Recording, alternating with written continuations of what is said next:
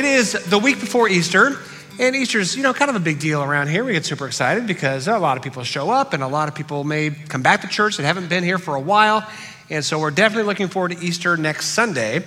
And so in the meantime, we've been focusing on this series called The Invitation, because really what Easter is an invitation to new life. It's an invitation to a new way of living, a new way of being, a new way of thinking, and that's what we're talking about leading up to Easter. And all of that really is about this concept that Jesus introduced 2,000 years ago called the kingdom of heaven. Jesus introduced a concept called the kingdom of heaven. Now, when we think of heaven, we might have been trained to think of heaven in terms of the place we go when we die, a place of paradise and bliss. And Jesus certainly talked about that a few times, and so we're very happy about that promise. But when Jesus talked about the kingdom of heaven, he was primarily talking about right here and right now. In fact, his disciples said to Jesus, "Hey, what should we pray for?" Jesus says, "I have an idea. Pray this. May your kingdom come and your will be done on earth as it is in heaven." Jesus was always talking about the kingdom of heaven on earth. Jesus had this vision that what happens on earth would very much mirror what happens in heaven.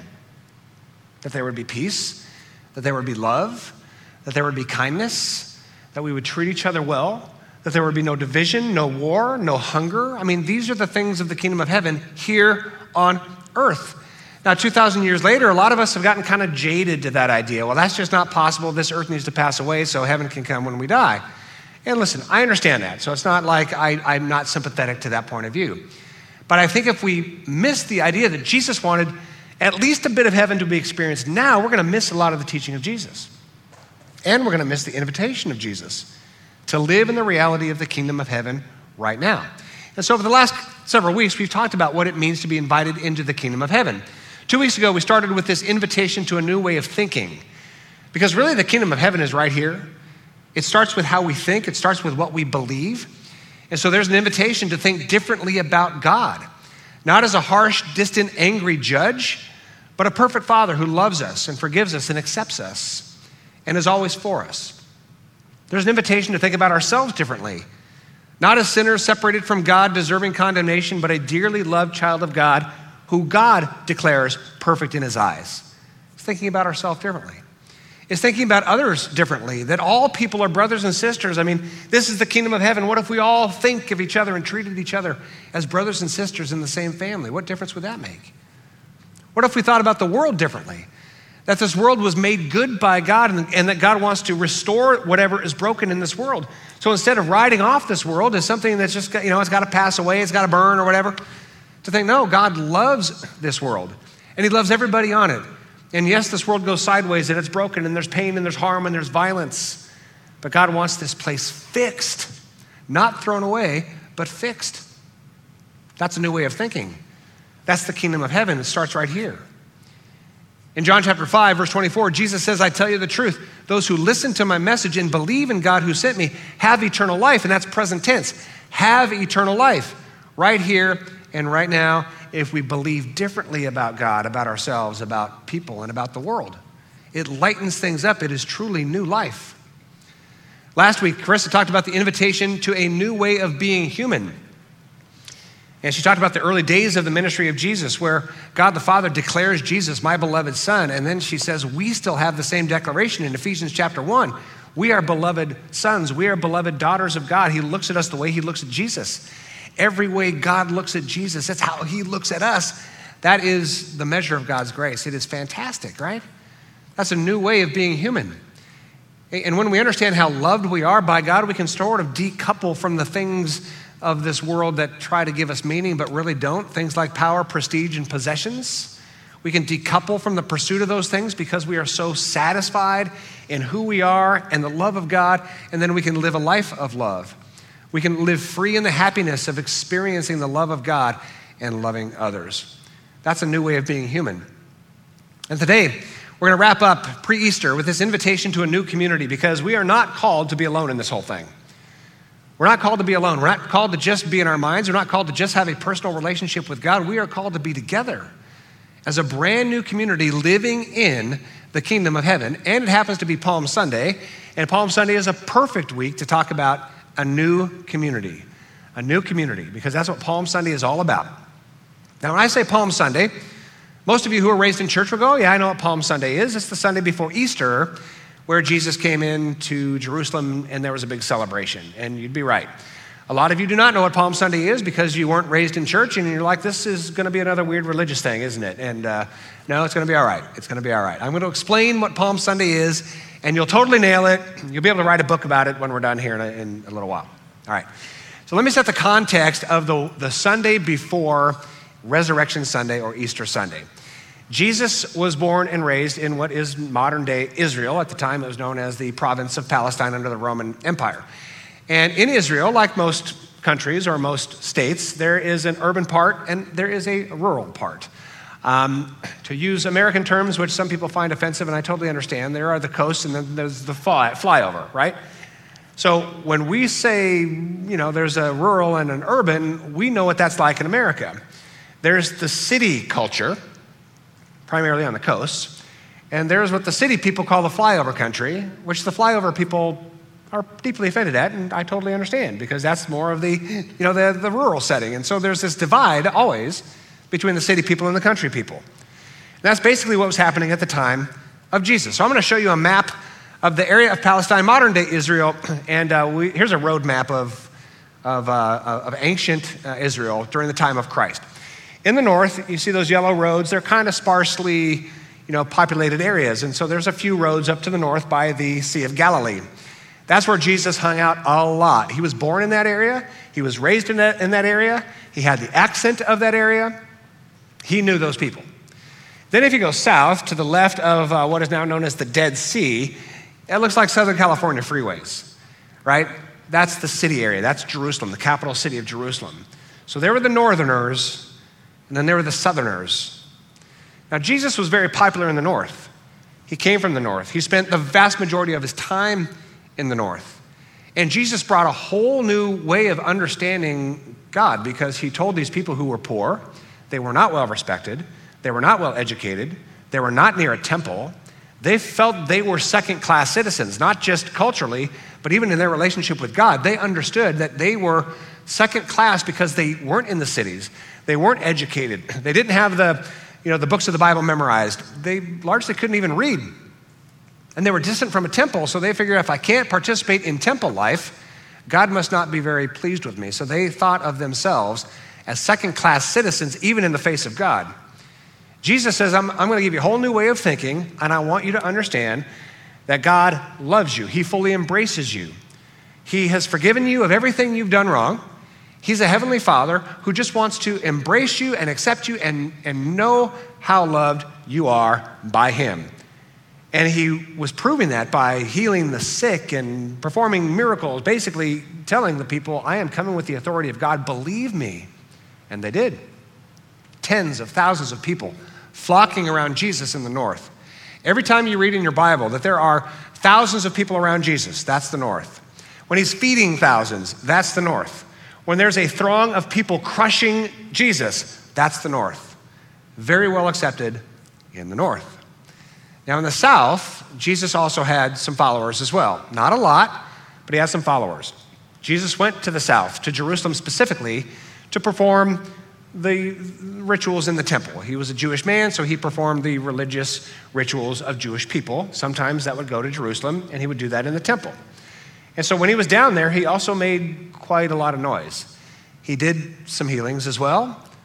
On the Sabbath day, oops, you shouldn't do that. That's a religious day. You're not supposed to be working. So he would get harassed by religious leaders every single time he was in Jerusalem. He would be harassed by religious leaders, and then he'd harass them right back. I mean, they had a back and forth in Jerusalem. The religious leaders were against Jesus, and Jesus set himself against the religious leaders because he knew they were religiously oppressing people, and he came to make sure everybody understood they were free. They were free. The northerners and the southerners did not get along. They didn't get along at all. The northerners were the country folk. The southerners were the city sophisticates. The northerners were uneducated. The southerners were quite educated. The northerners had an uneducated accent. The southerners a more sophisticated accent. The northerners would consider the commoners. The southerners considered the elite by themselves. The northerners were not considered blessed because they were not near the temple and they were not near the capital city of Jerusalem, which was considered to be the holy city. The Southerners were patting themselves on the back all the time because they were near the temple, performed the temple rituals, and were in the southern city of Jerusalem, the city of God, right? So you get the difference here. Even at the birth of Jesus, we see that the Northerners and the Southerners did not get along. When Jesus was born, there was this declaration from a Southern elitist who said, "Can anything good come from Nazareth, city in the north?" Jesus was born in the north, and so the Southern elites was, nothing good can come out of the north, right? It's almost like, calling them hillbillies. Nothing against you hillbillies. Love hillbillies. But that's sort of how it was. I mean, kind of a derogatory term that it's just the Northerners. And Jesus was from the north, never, ever fully respected. Now, the problem for Jesus was in the south. He had no problems up north. He's kicked out of his hometown and a couple things, but really his problem was in the south, where the religious elites, the political elites, the cultural elites didn't like this northerner coming down and telling them what to do. They were absolutely fiercely tied to their religious ceremonies, their religious laws, their temple rites and rituals. And Jesus says, you really don't need any of that. You need to embrace God's love for you, God's grace for you, and really could you understand that God is a father? You just need to know that God is a father and enjoy that. But no, they were peddling religion, religious devotion, religious laws, and so there was a fight in the south. Jesus was wildly popular in the south, very controversial, wildly popular in the north, very controversial in the south. So whenever Jesus went to the south, specifically the streets of Jerusalem, they were always trying to conspire to kill him. They wanted him gone. So here comes Passover week. Passover week, as you may know, is a Jewish celebration of their freedom from Egypt. Roughly 1400-ish BC, the nation of Israel had been in captivity in Egypt for about 400 years, and through 10 plagues and the sacrifice of a lamb, they were set free. You can read the story in Exodus. They were set free. So every Passover, even to this day, many Jewish families still eat lamb because that's what you do on Passover if you're a Jewish family, and you celebrate freedom. Freedom from slavery, freedom to the promised land. It's the cultural centerpiece of Jewish life, still to this very day. Even non-religious Jews oftentimes celebrate Passover. Maybe not perfectly, but mostly. And so it's a big deal. This is Passover week. Jesus has a choice to make. Jesus has a choice to make. Do we go into Jerusalem or not? Do we go into Jerusalem or not? Because the reality was pretty much everybody went to Jerusalem during Passover week. During Passover, everyone sacrificed to God to remember the sacrifice that caused them to escape slavery in Egypt. Everyone during Passover would gather together in the elite southern city of Jerusalem to make a sacrifice to God. Now, I want you to put that phrase in your brain. During Passover, everyone sacrificed to God. I'm going to revisit that in about 7.5 minutes, give or take. That's why you went there. You went there to sacrifice a lamb. You went there to go through all the rituals of Passover to remember that God set us free. But the problem was for Jesus, Passover's in the south. Passover is in Jerusalem, and he knew the religious leaders wanted him dead. So what does he do? Here he's very popular in the north, very controversial in the south. He could have easily passed on this one. He could have easily said to his disciples, hey, you know I'm pretty controversial in the south. You know that there have been threats to my life in Jerusalem, and I'm going to sit this one out. I'm not going to go. And the disciples, thousands of them, would have said, okay, we kind of get it. If you go there, you're probably not going to make it out. We give you a pass. If Jesus passed, there would have been, I think, a universal understanding, okay, I get it. Save your life, don't go to Jerusalem. But if Jesus passed, and if he didn't go to Jerusalem, his movement's over. His movement's over. Let me set the stage a little bit. Because Jesus was so controversial, his movement, the tension of his movement was starting to rise. Because he was calling out the religious leaders, and he was calling out oppressors, and he was calling out people who used guilt and shame to manipulate people, and Jesus wanted to set them free. So Jesus is being persecuted by religious leaders, but Jesus is also pushing back against religious leaders, saying, hey, listen, my people, all people, need to live free in God's grace, and you're preventing that. Jesus says you are whitewashed tombs, you're a brood of vipers, right?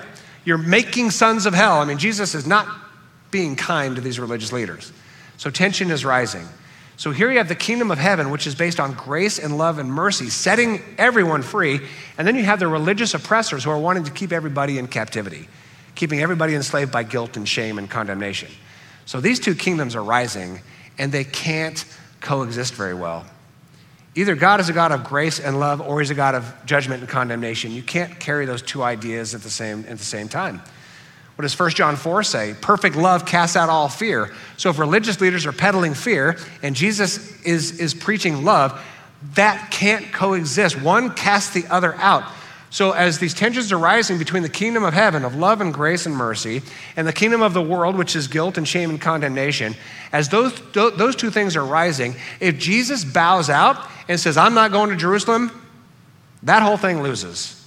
The kingdom of the world and the culture of religion wins. So Jesus, who never stepped away from doing the right thing, does the right thing, and at his own peril, goes south to Jerusalem. Here's what he says is going to happen. Mark 10:33. Listen, Jesus said, we're going up to Jerusalem, where the Son of Man will be betrayed to the leading priests and the teachers of religious law. They will sentence him to die and hand him over to the Romans. They will mock him, spit on him, flog him with a whip, and kill him. Now, if you're the disciples of Jesus, and keep in mind, there's not just the 12 disciples, there's the 70, the 120, and the hundreds and the thousands. As you're kind of walking south towards this Passover celebration in Jerusalem, and Jesus says this, I'm going to go there. The religious leaders are going to arrest me, torture me, and kill me. I think you're having a bad day.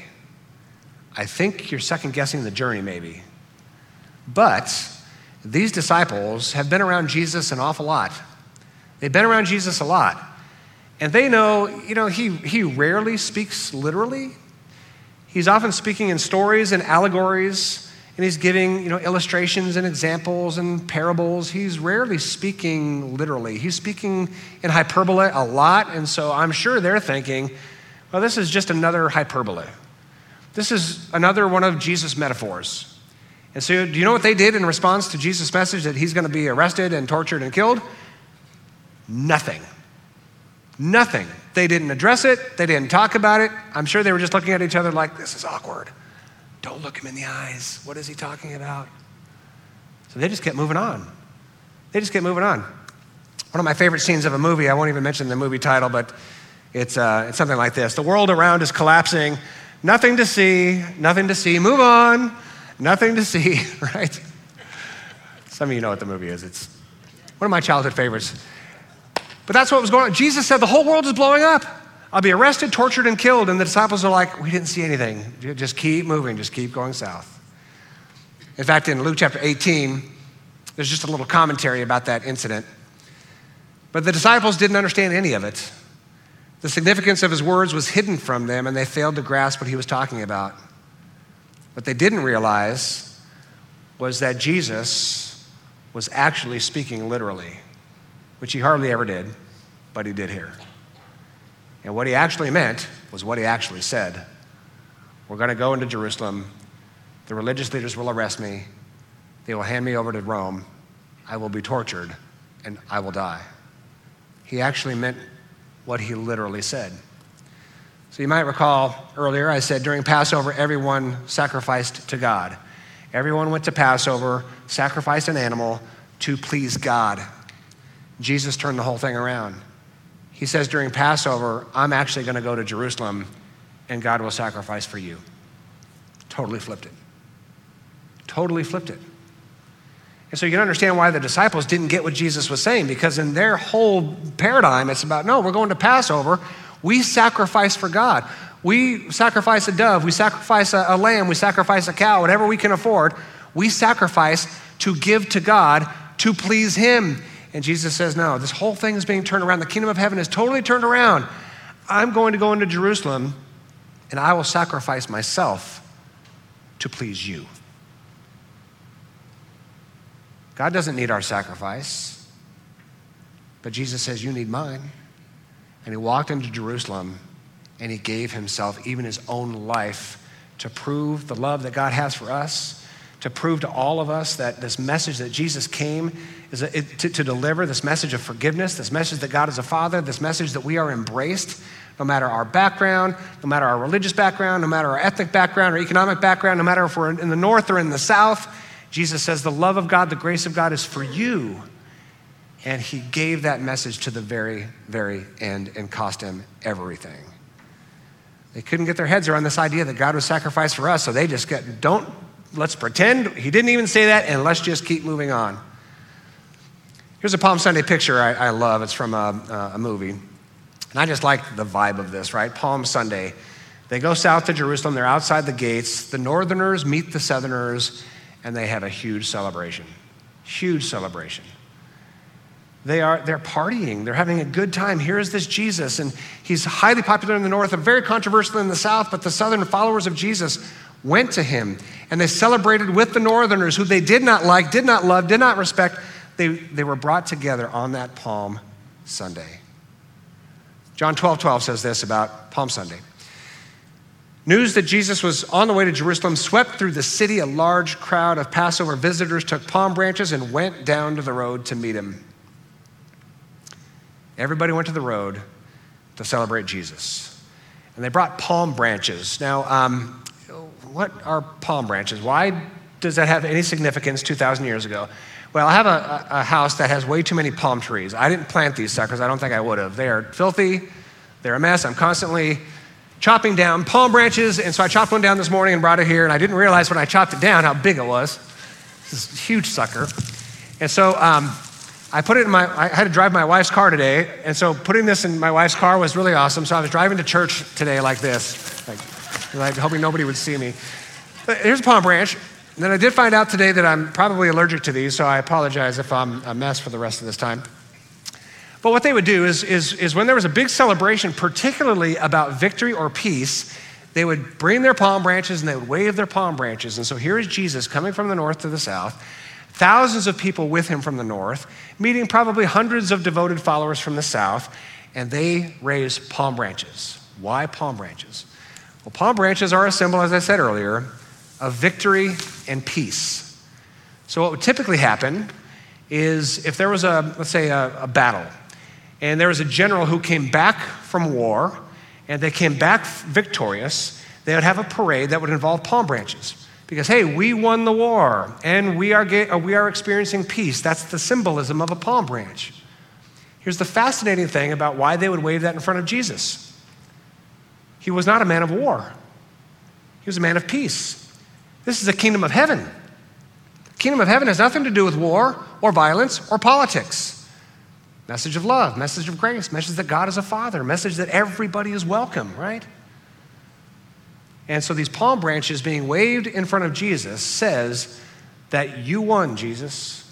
This kingdom is victorious over the kingdoms of the earth. It's victorious over the kingdoms of religion and politics and tribalism, which we'll talk about here in a little bit. That the kingdom of Jesus is winning, not in any military way, no violence, no weapons, not even anger. It's love. And love is winning, and they're waving those palm branches in front of Jesus.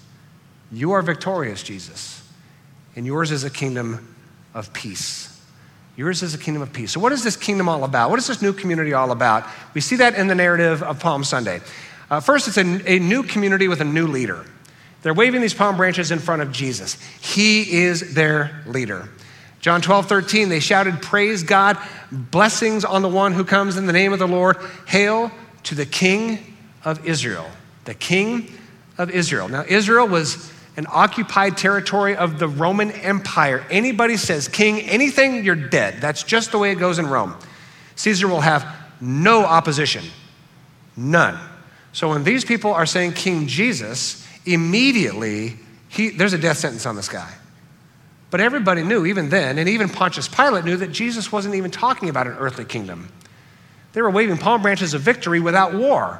So Jesus was not an earthly king. Nobody was really threatened from any earthly perspective. Even Pontius Pilate says, yeah, he's a king, but he says it's not of this world, and he's fine with me, and Pilate washes his hands. Jesus is no threat to any political position. He's no threat to any earthly king because he's the king of the kingdom of heaven. It's a spiritual kingdom. It's in our minds, it's in our hearts, it's in our community, right? So this is a new community with a new king and a new kind of king. They crowned Jesus king in their minds. They crowned Jesus king in their heart. And can I tell you, we're living in a country that is going through a lot politically. I don't have to give you any details. We are going through, perhaps a coming election season where the 2024 election season might say to 2020, hold my beer. I mean, I don't know where this is all going, but it's getting really crazy. It's been crazy before. Can it get crazier? I don't know, right? But how freeing would it be for us to say, hey, listen, we follow Jesus. We follow the Prince of Peace. We're waving palm branches here, right? We're not waving political power. We're not waving military power. We're not threatening violence. We're bringing peace, peace, peace, and togetherness and unity. The same togetherness and unity that was experienced at Palm Sunday with different factions of people from different backgrounds all coming together and celebrating, right? Can we still wave palm branches, even as our country descends potentially into another season of political chaos? It's a new community with a new leader. We follow Jesus. It's also a new community of peace. We mentioned the palm branches are branches of peace, symbols of peace. There's another symbol of peace. Jesus says, get me a donkey. I'm a king, about to ride into the capital city of Jerusalem. I don't want a horse. That means war. I want a donkey. That means humility. So Jesus gets on a donkey. You can't go to war when you're riding a donkey. It doesn't even look good. It's like, that's humility, right? That's humility. I don't know if you've ever ridden a donkey like in the Grand Canyon, but it's uncomfortable and it's awkward. Jesus says, get me the awkward one, right? If Jesus rides on a war horse, we're in trouble, right? But he's riding on a donkey. Humility. Jesus is about peace. That's why the palm branches are about peace. That's why he's on a beast of burden that's about peace.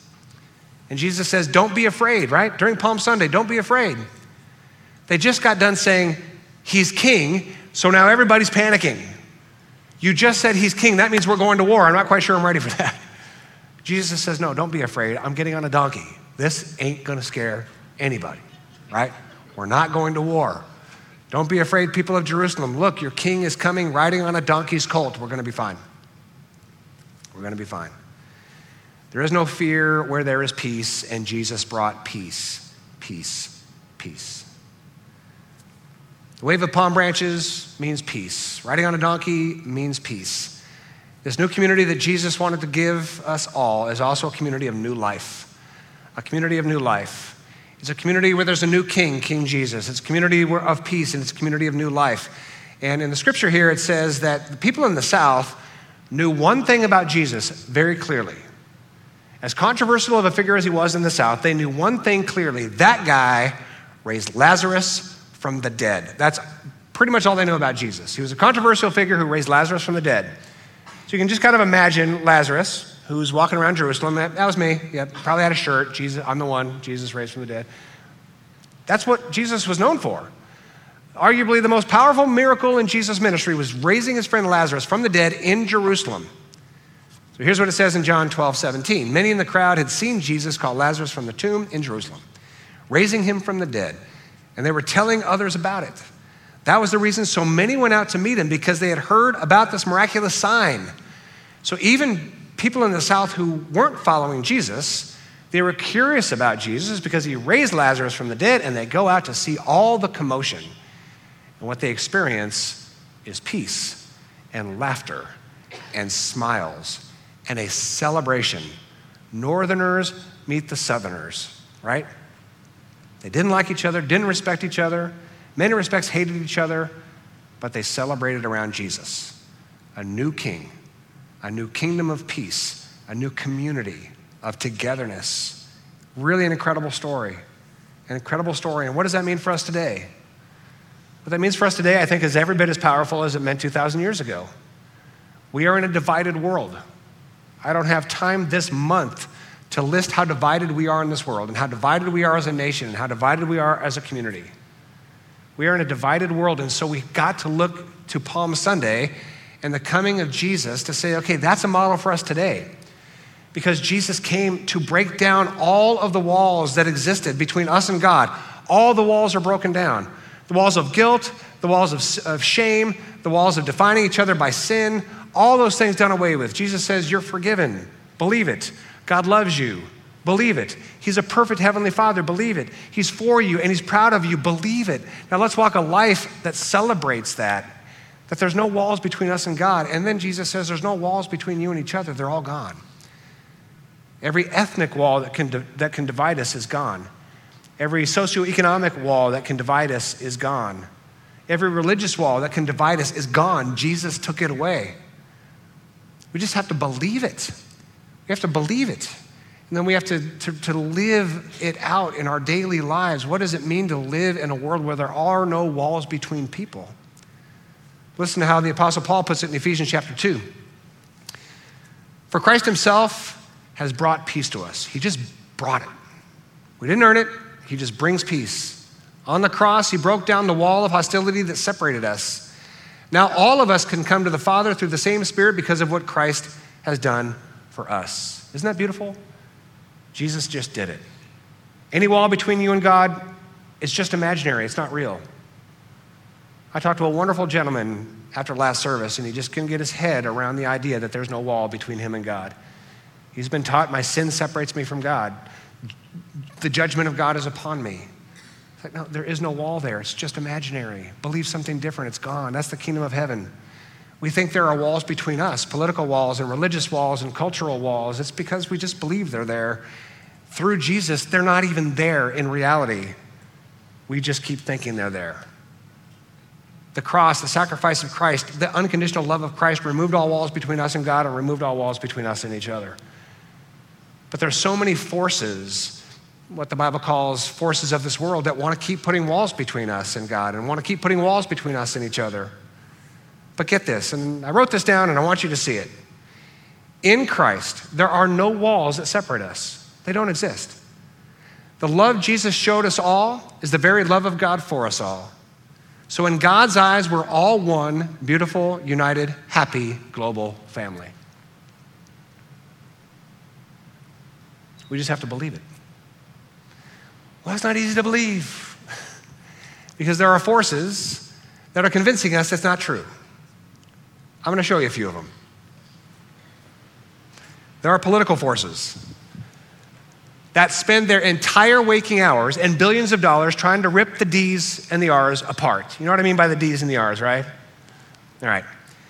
Political parties just trying to rip each other apart, accusing each other of the nastiest things. You're an enemy of the country. You're destroying our country. I mean, and back and forth, and both are equally culpable. Billions and billions of dollars and social media ad buys and social media threads and political infrastructures meant to absolutely tear the R's away from the D's.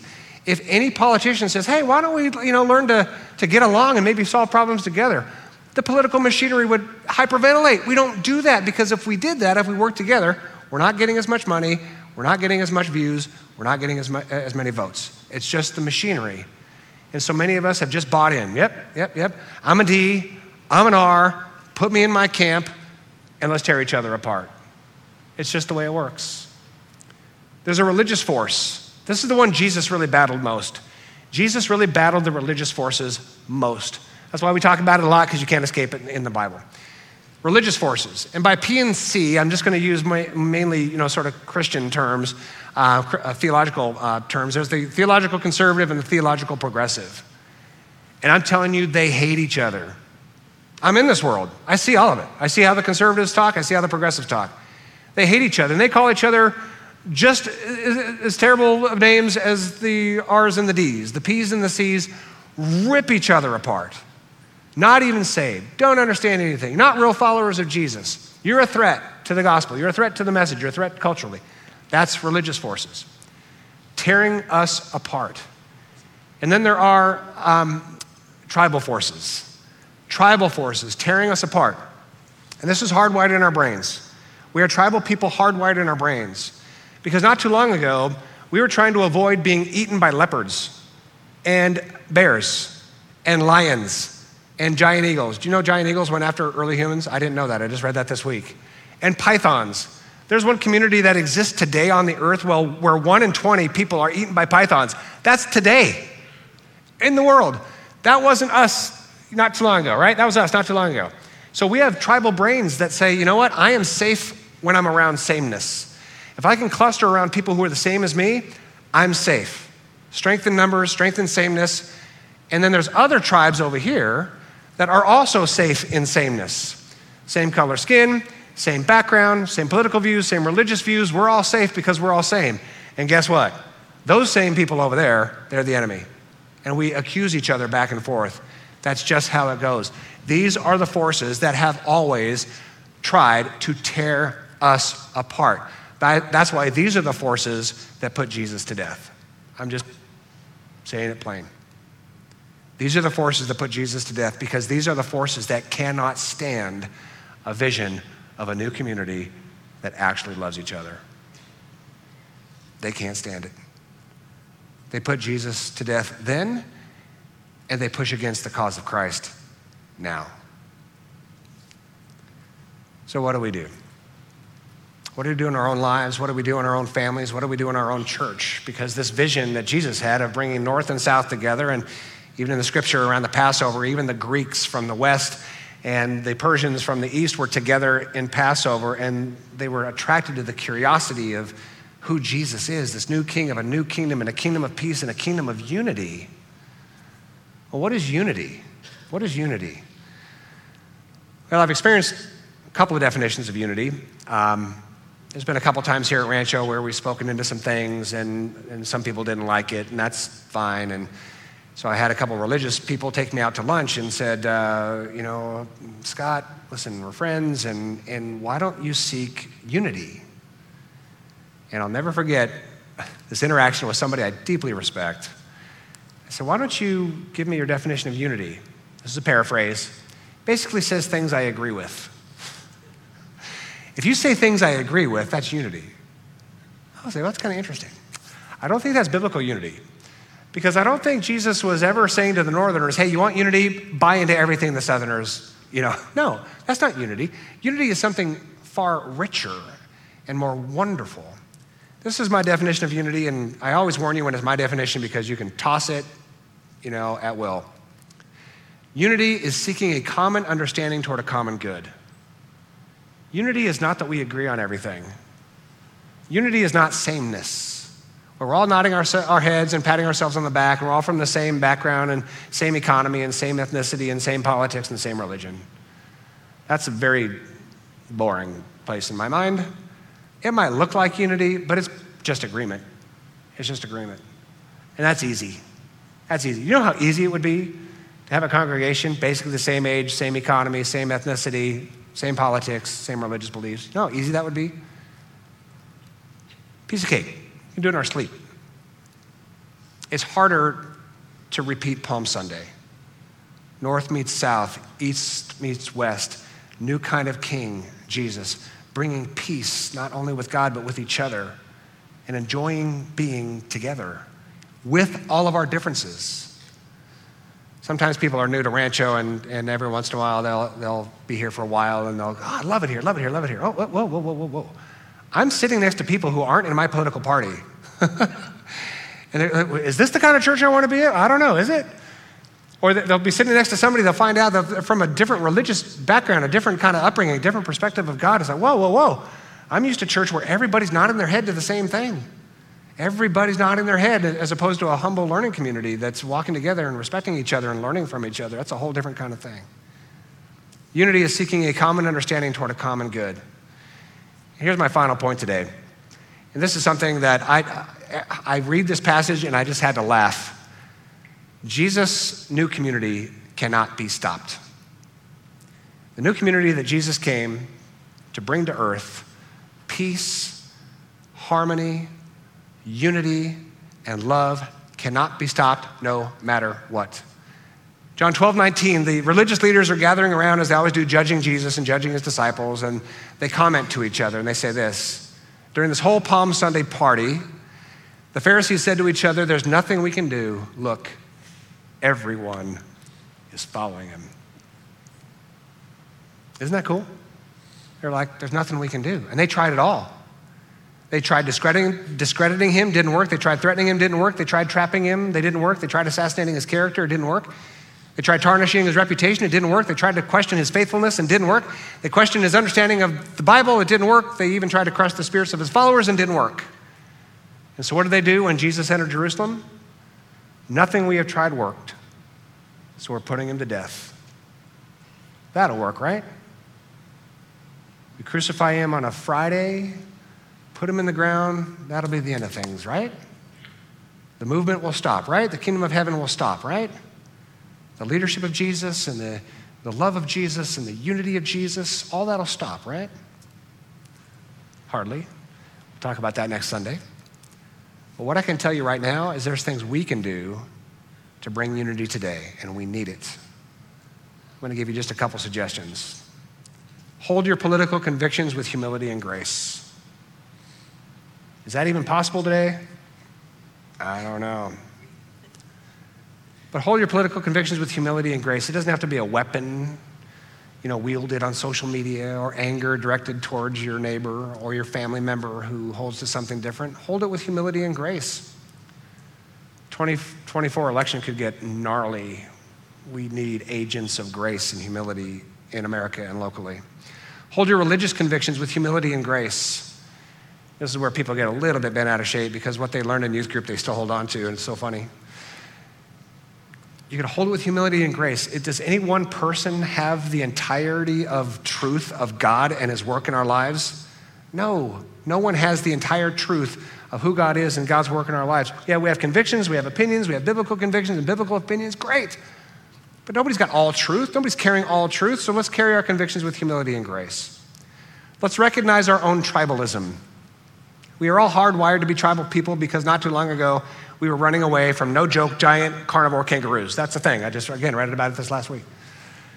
So early man was running away from all kinds of stuff, so our brain is wired for tribalism. Notice when we are judging people. Notice when we look at people and we have a judgment. Notice when we hear somebody and have a judgment. That is tribalism. Just notice that, right? Be an agent of unity, seek to bring people together, building bridges, making friends, learning from each other, and put people first always. Always, always. Put people first. Not politics first, not convictions first, not issues first.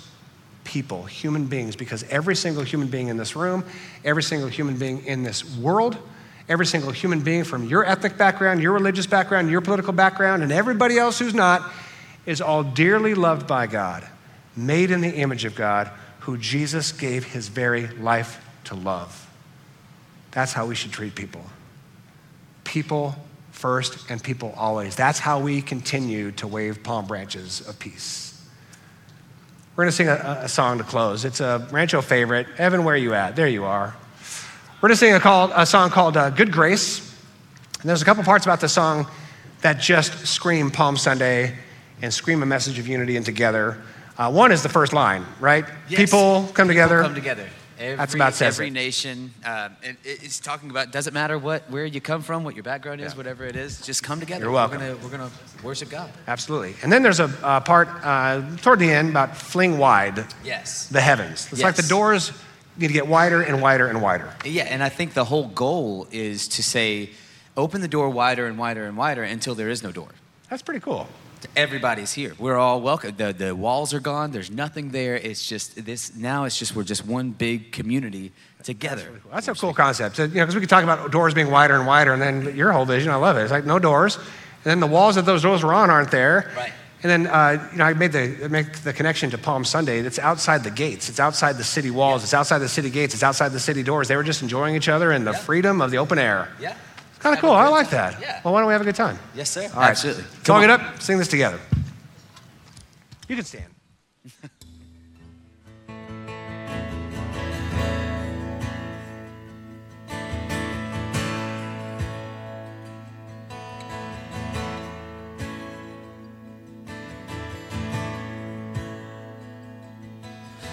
People come together, strangers, neighbors, our blood is one. Children of generations, of every nation, Don't let your heart be troubled. Hold your head up high, don't fear no evil. Just fix your eyes on this one truth. God is madly in love with you. Just take courage, hold on, be strong.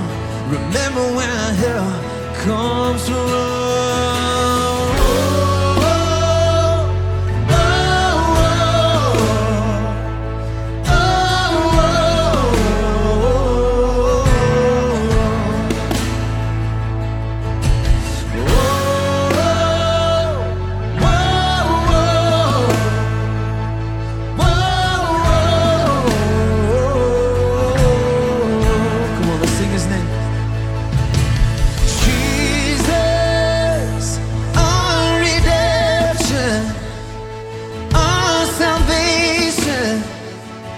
In his blood, Jesus, Light of heaven, freed forever, his kingdom come. Come on, don't let your heart be troubled.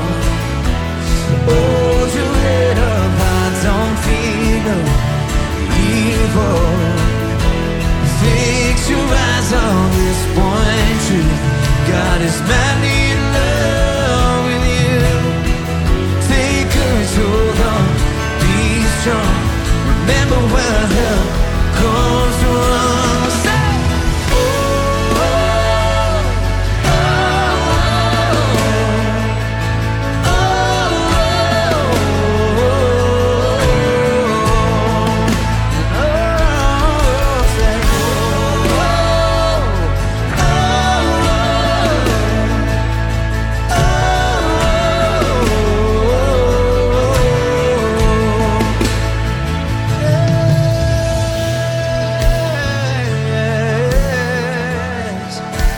Come on, this is that part. Let's sing this out.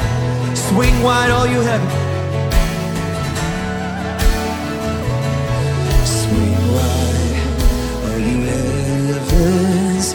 Let the praise go up as the walls come down. All creation, everything with breath, repeat the sound. All his children, clean hands, pure hearts, good grace, good God. His name is Jesus. Yeah. Come on, sing that out. Swing wide, all you